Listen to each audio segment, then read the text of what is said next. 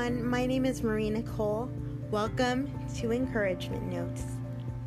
I hope that you would join me on this journey of discovering what God wants from your life as I pass on the lessons that I've learned in church and the lessons that I've learned in this life that God has given me. Please join me on this journey every week, and I look forward to getting to know you.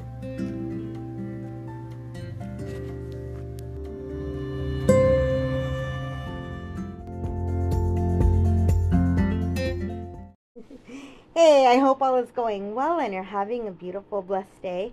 Today I want to hang out with you and continue our study in the sermon series Joyride.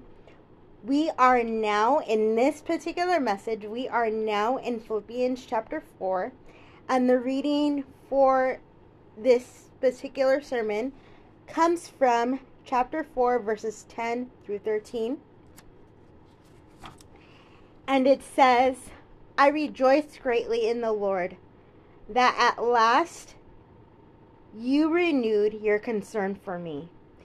Indeed, you were concerned, but you had no opportunity to show it. I am not saying this because I am in need, for I have learned to be content whatever the circumstances.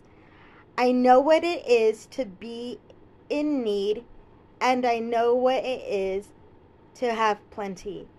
I have learned the secret of being content in any and every situation, whether well-fed or hungry, whether living in plenty or in want.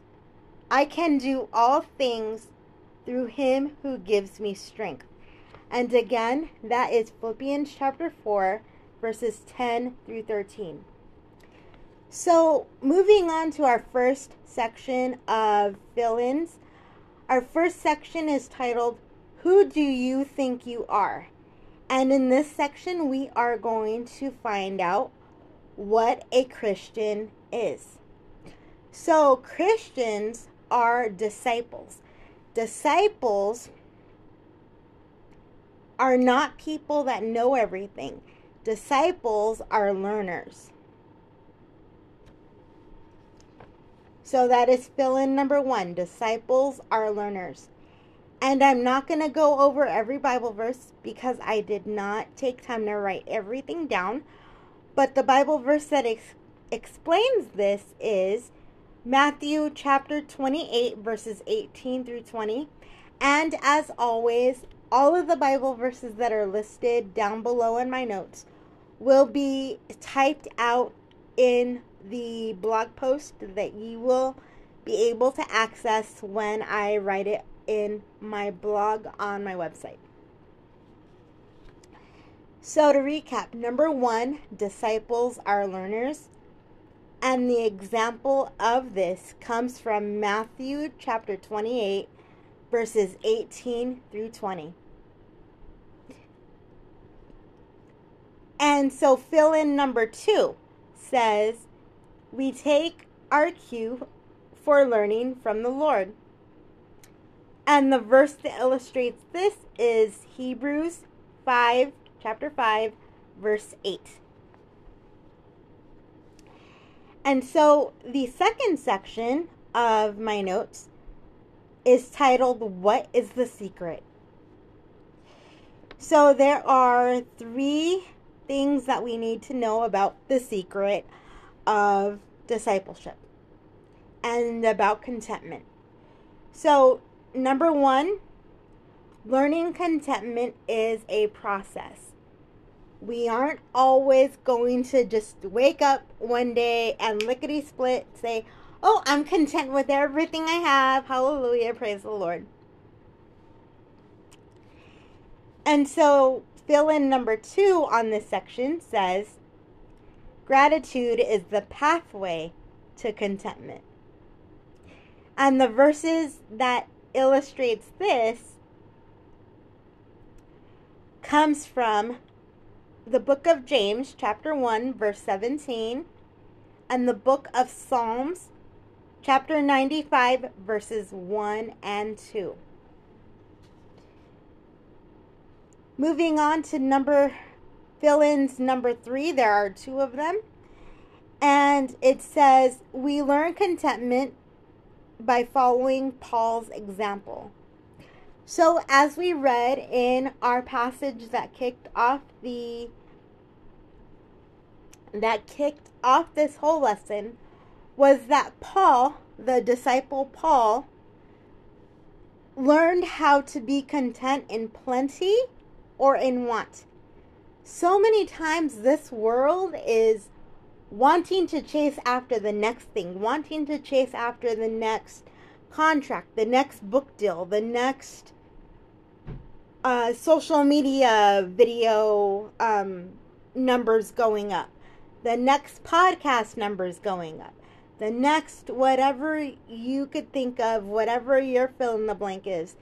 So many things, so many people are chasing after those next things because they feel like they need to top themselves every time.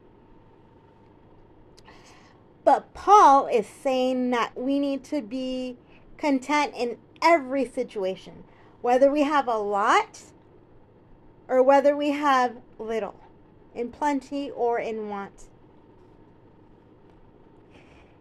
And so the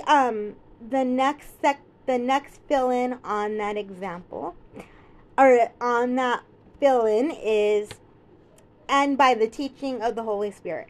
So to recap, we need to learn contentment by following Paul's example and by the teaching of the Holy Spirit, because the Holy Spirit, I've heard it said even in a funny way on Instagram, the Holy Spirit does not only make you jump up and down and dance and speak in tongues, it also makes you hold your tongue and mind your own business. So we need to follow what the Holy Spirit is telling us to do. And so the Holy Spirit will train us if we truly are followers of Christ. We have the Holy Spirit within us. And if we have the Holy Spirit within us, we will be trained in this life to really slow down and follow Christ's leading into what He wants us to have, when He wants us to have it, what we should be doing while we are waiting, and just being at peace where we are at in a certain space and time. So the verses that are listed here on my notes come from Philippians chapter 4 verse 9 and John, the book of John, chapter 14 verse 26. And so the last section of this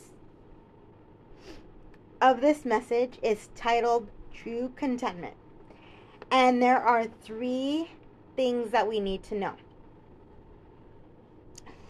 Number 1, true contentment is not circumstantial. And the verses that illustrates this take us back to Philippians chapter 4 verses 11 and 12. And then the second point on this section says, being content in every circumstance doesn't mean we're happy with every circumstance. And the verse that illustrates this, or the verses that illustrate this point, come from the book of 2 Timothy chapter 4 verses 9 through 12. And it just says Corinthians, but I'm not sure if it's first or second. So it says somewhere in the book, either books of Corinthians, I don't know which book it is, but it says Corinthians chapter 1 verse 8. And as soon as I get clarification on that, I will list it on the blog. So the last thing that we need to know is that Christian contentment is the conviction that Christ is enough. If we are in Christ, we are enough, because we cannot be enough on our own. We need Him to be our stand-in for everything that we've ever done. When He died on the cross for us, He took everything, all of our sin, past, present, and future, and put it literally on His shoulders. He became all of the sin that we were intended to be. And He stands in that gap that is created between us and God the Father. So you guys, I hope that you think that Christ is enough, and I hope that you take these lessons and truly feel the desire to want to learn true contentment. And I know that things in the world could get crazy, and that we would say that we have a tendency to say, why am I not getting to a certain point in life when so-and-so is getting to a certain point in life? Or why am I not getting that job? Why am I not getting that relationship? I just pray that we, all of us, including me, would sit and say, Christ is enough. He got me here for a reason, in this particular spot that I'm in for a reason. So therefore, He is enough. And He will tell me to move when I need to move. So now I just want to close this out in prayer. Dear Lord, I pray for anybody who's listening to this who might not feel content in where they are in life right now. God, I just pray that Your peace would overwhelm their heart, and that they would know that they are enough because You are enough. Because You love them so much to die for them on the cross. And You took every single sin, past, present, and future, onto Yourself. And You're standing in the gap for us and with us. God, I also want to pray for those who need and want to accept You as their Lord and Savior right now. I pray, Lord, that these people would just stop wherever they're at and say, God, I don't want to live my life without You anymore. I'm broken, and I know I'm broken, and I need You to come and fill my heart and fix it as only You can. And I'm trusting You to take me on an adventure in this life that is guided by You, and that I would never want to walk away from. I love You, and I accept You as my Lord and Savior. In Jesus' name, amen. And I guarantee you guys that if you prayed either one of those prayers, that He has heard you, and that He will take you forward on an adventure in whatever you need to go on. And I would encourage you guys to kind of listen to the advice of the last set of sermon notes that we studied, and get into a good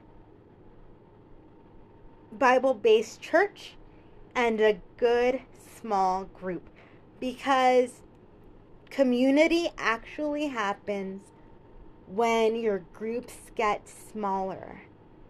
You cannot expect to touch base with every single person in your church on a weekly basis. So that is why, no matter how big or how small your church is, that is why small groups, whether it be Sunday school or life group or whatever you choose to call it, that is why small groups are so important.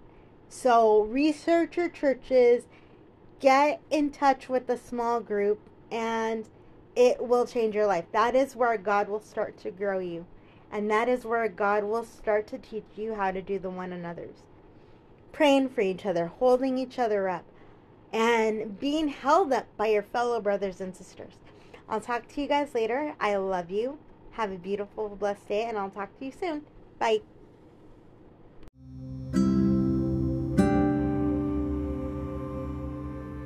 Hi, thank you so much for listening to this episode. If you don't mind, would you follow me on my social media accounts? My Instagrams are Marie Nicole Zimmerpeeps, MarieNicoleZimmerPeeps, and Marie Nicole Zimmerpeeps 13. That is MarieNicoleZimmerPeeps 13.